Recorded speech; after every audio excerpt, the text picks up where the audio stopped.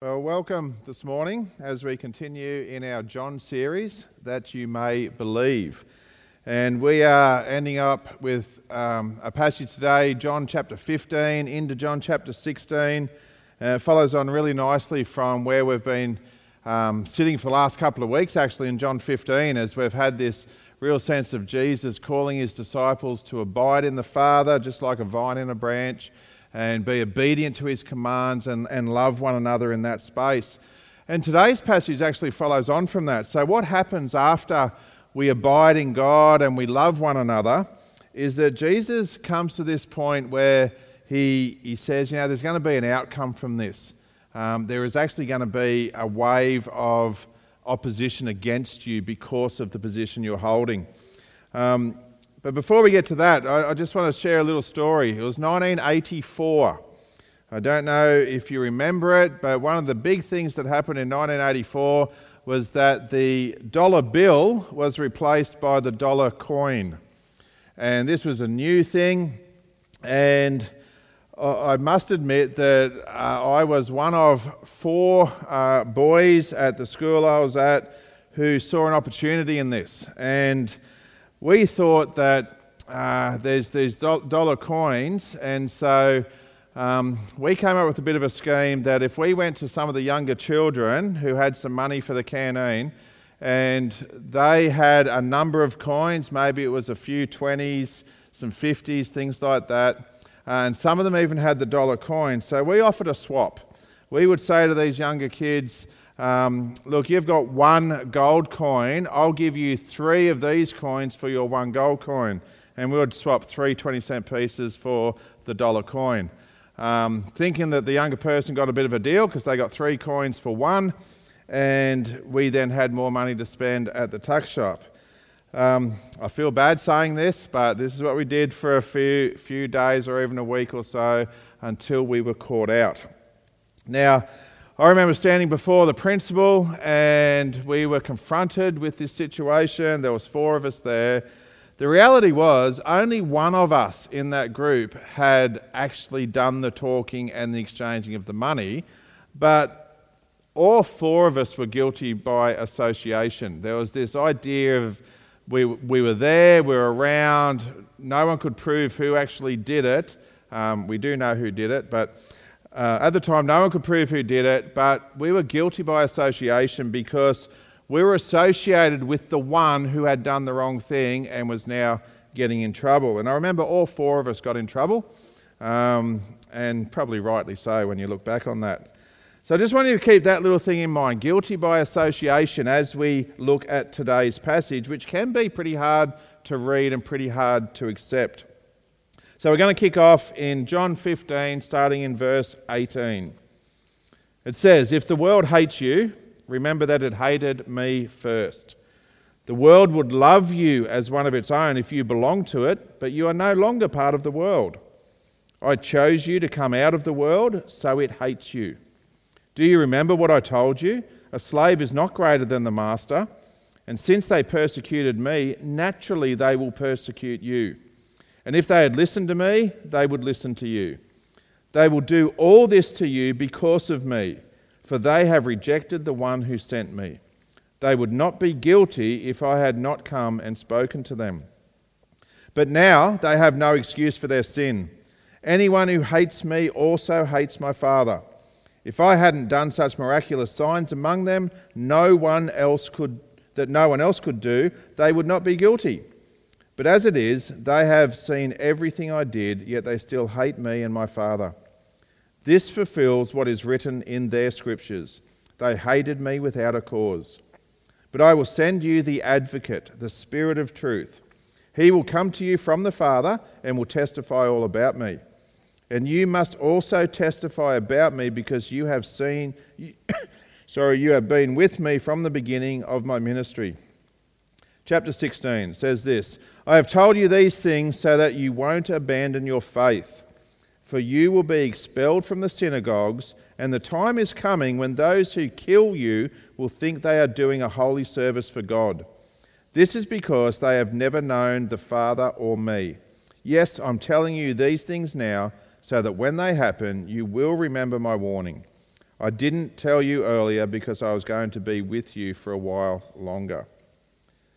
So here we are, the reality of people being against those who follow Jesus. Jesus is saying really openly to his disciples, after this call to abide in him and to love one another, he's saying there's going to come some opposition. And you know, as we look back at church history, this idea of people being persecuted or having opposition for following Jesus has literally been happening since people started following Jesus. Even before anyone was called a Christian or before anything called Christianity was recognized or accepted, people were persecuted because of their connection to Jesus. And what I love about, as we read the scripture story and we see how the church was birthed in this time just after Jesus rose from the dead, we see the brutal honesty of people's faults and misdeeds, and they're not removed and they're not hidden. And so the person that comes to mind in this situation for me is Saul. Saul of Tarsus, a character that we discover early in the book of Acts.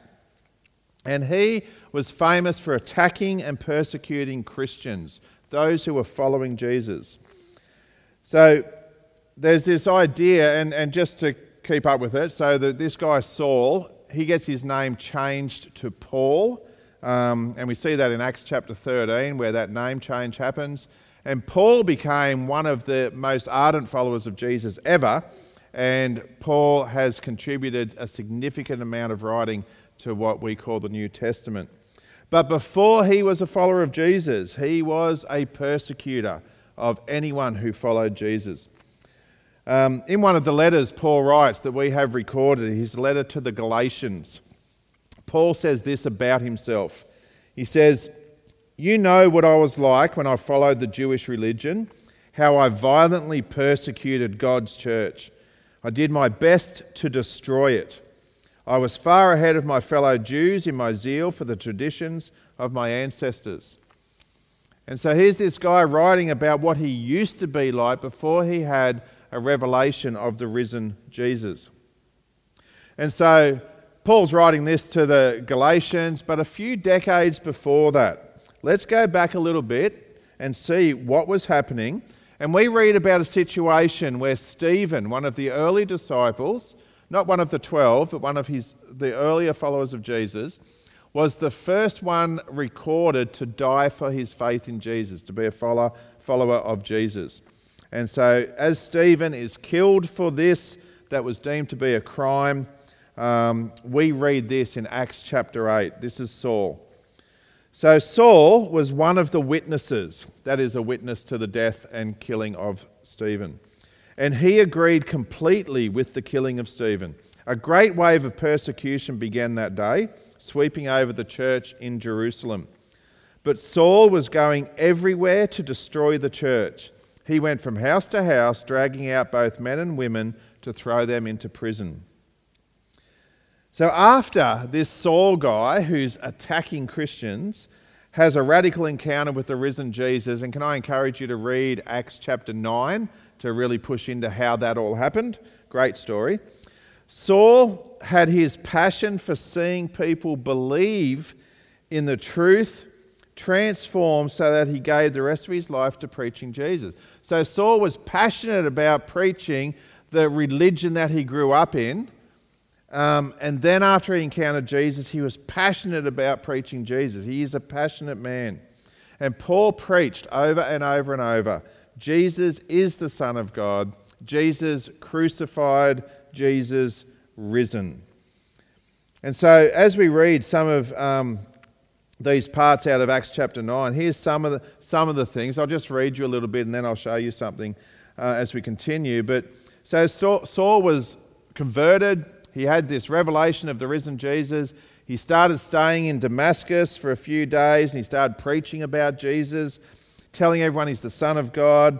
And the people who were hearing were saying, isn't this the same guy who used to devastate the followers of Jesus? Isn't he the same guy who actually arrived here to come and take us to prison? And they couldn't work it out.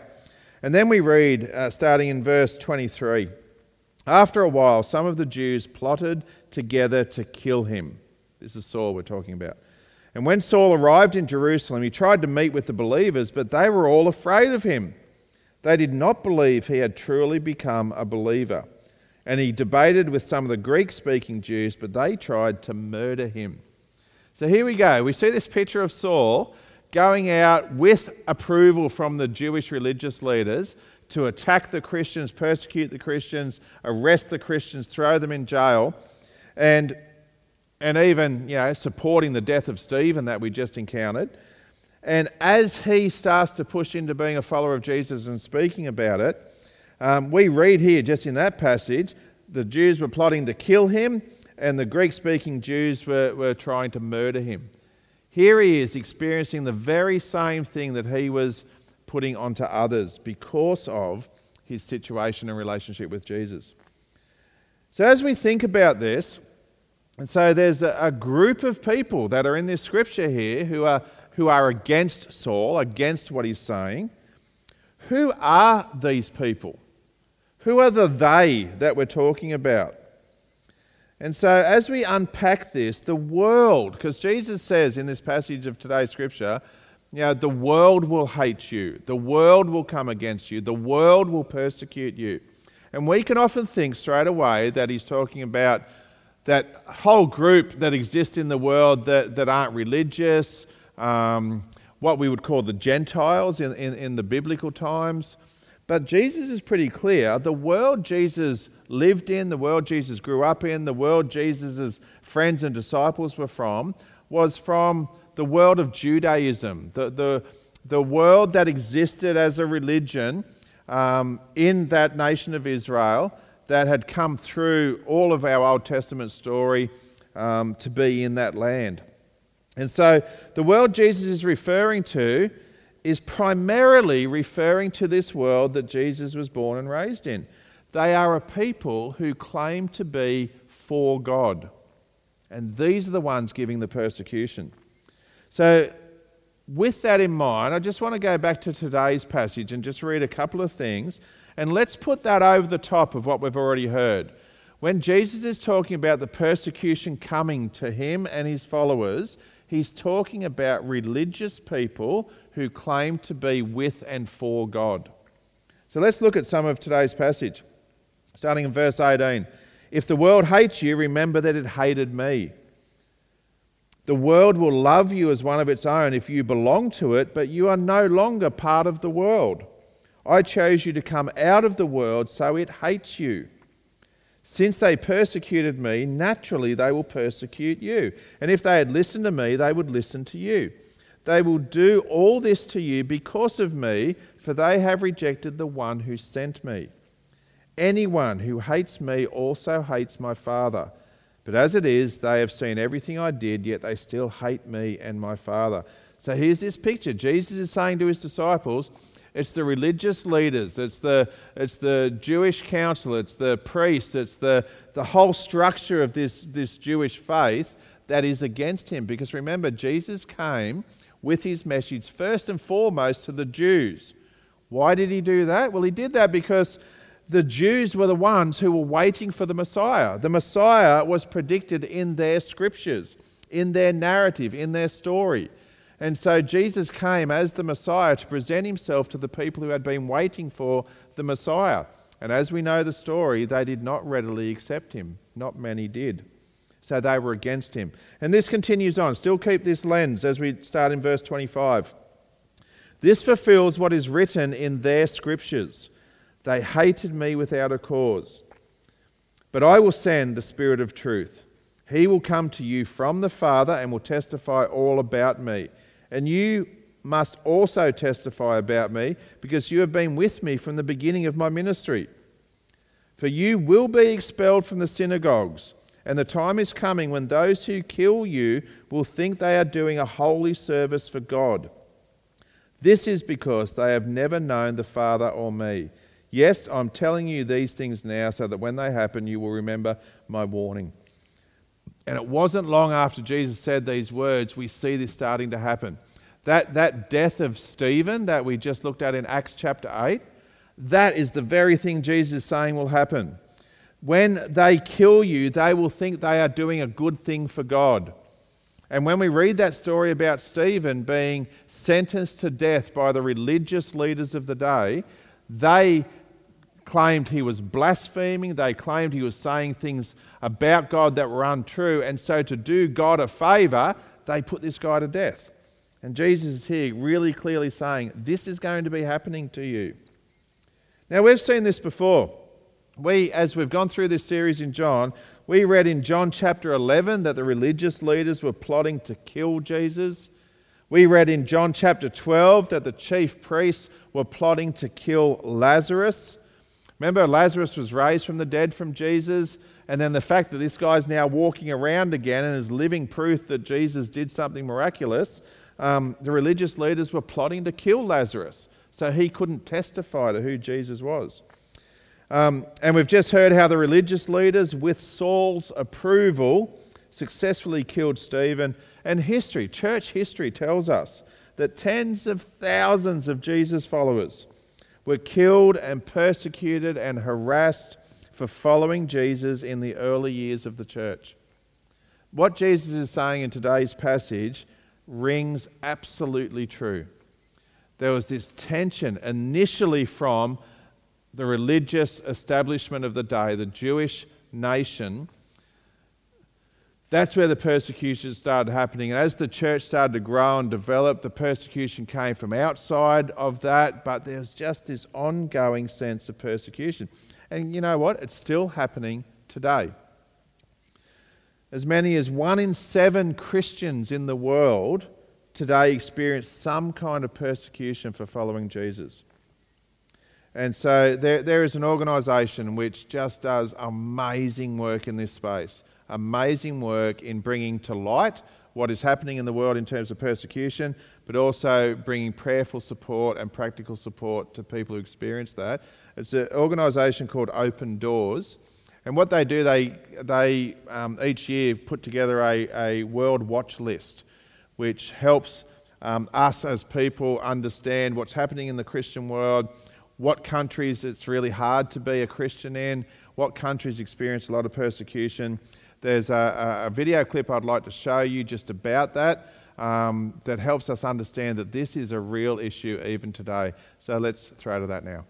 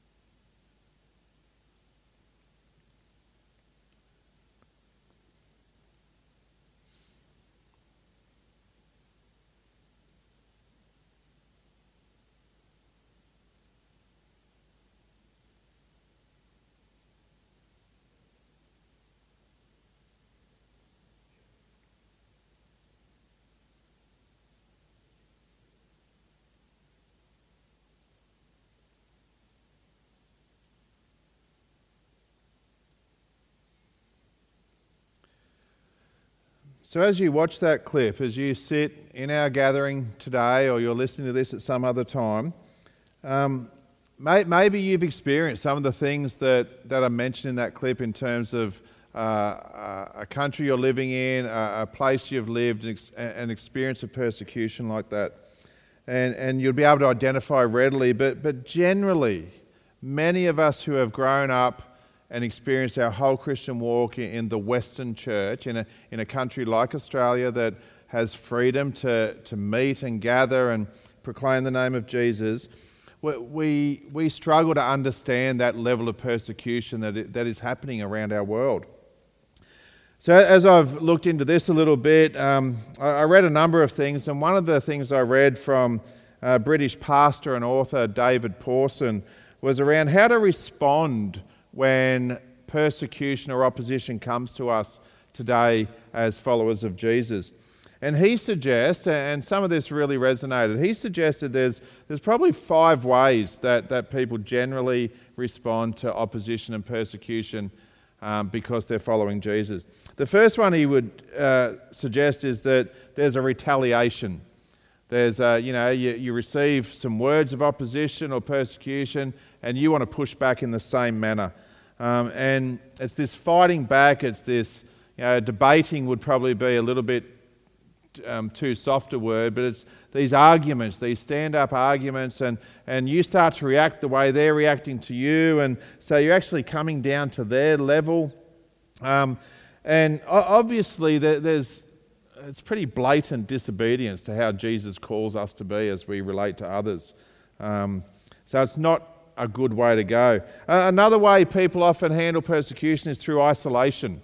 And so to avoid the world, to avoid the people who might bring that opposition and persecution, we see people just huddle together in little Christian groups and avoid the world. The world seems to be evil. And so the problem with this is if you're only ever with people who share your faith and you're never in a position where you're experiencing any opposition or persecution, then it's a bit like when Jesus says, you are the light of the world. Don't go and hide your light under a basket.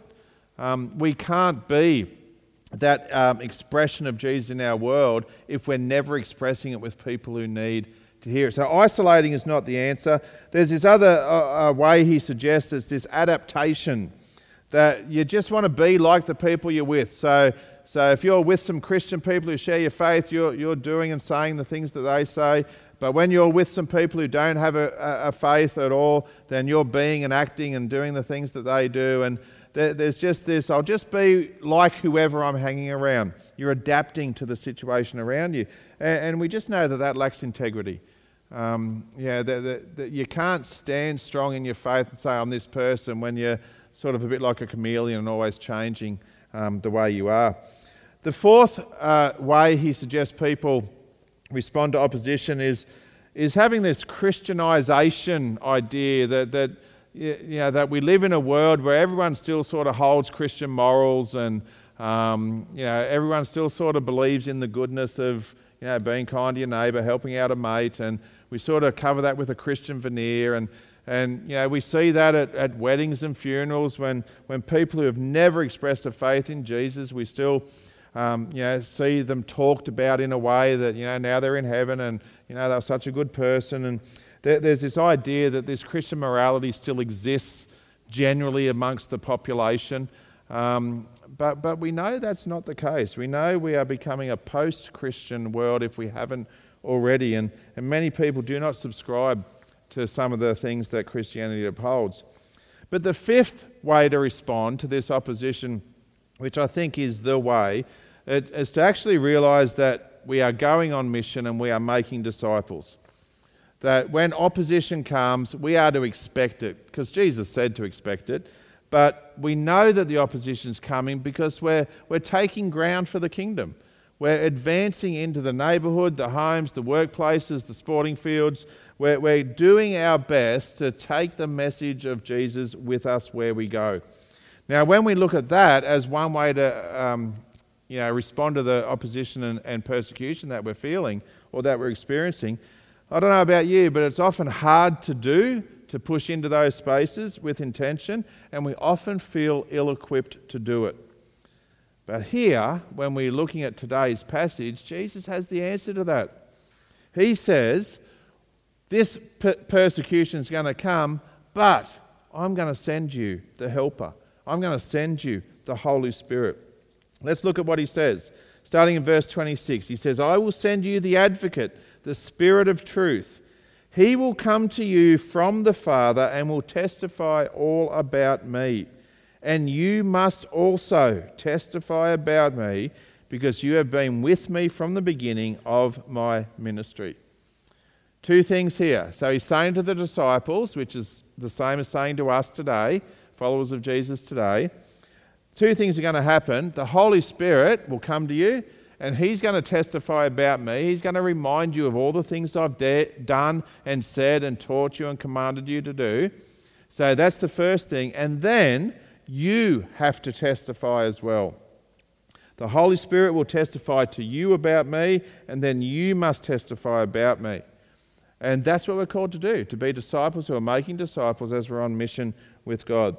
The alternative to standing against persecution and living in reliance on the Holy Spirit is to be part of the world. That's the alternative, to fit in with the dominant culture that's around us. But I don't know if you've realised this, we can't do both. We can't follow Jesus and follow the culture of the world around us at the same time. You can't follow in two different directions. We have to choose. And so as we come to this, let's listen to John's advice on what this looks like. John not only wrote the gospel that we're pushing into, but he wrote 3 letters. And in the first letter he writes that we find up towards the back of the Bible, he says this, starting in chapter 2, verse 15. He says, do not love the world of sin that opposes God and his precepts, nor the things that are in the world. If anyone loves the world, the love of the Father is not in him.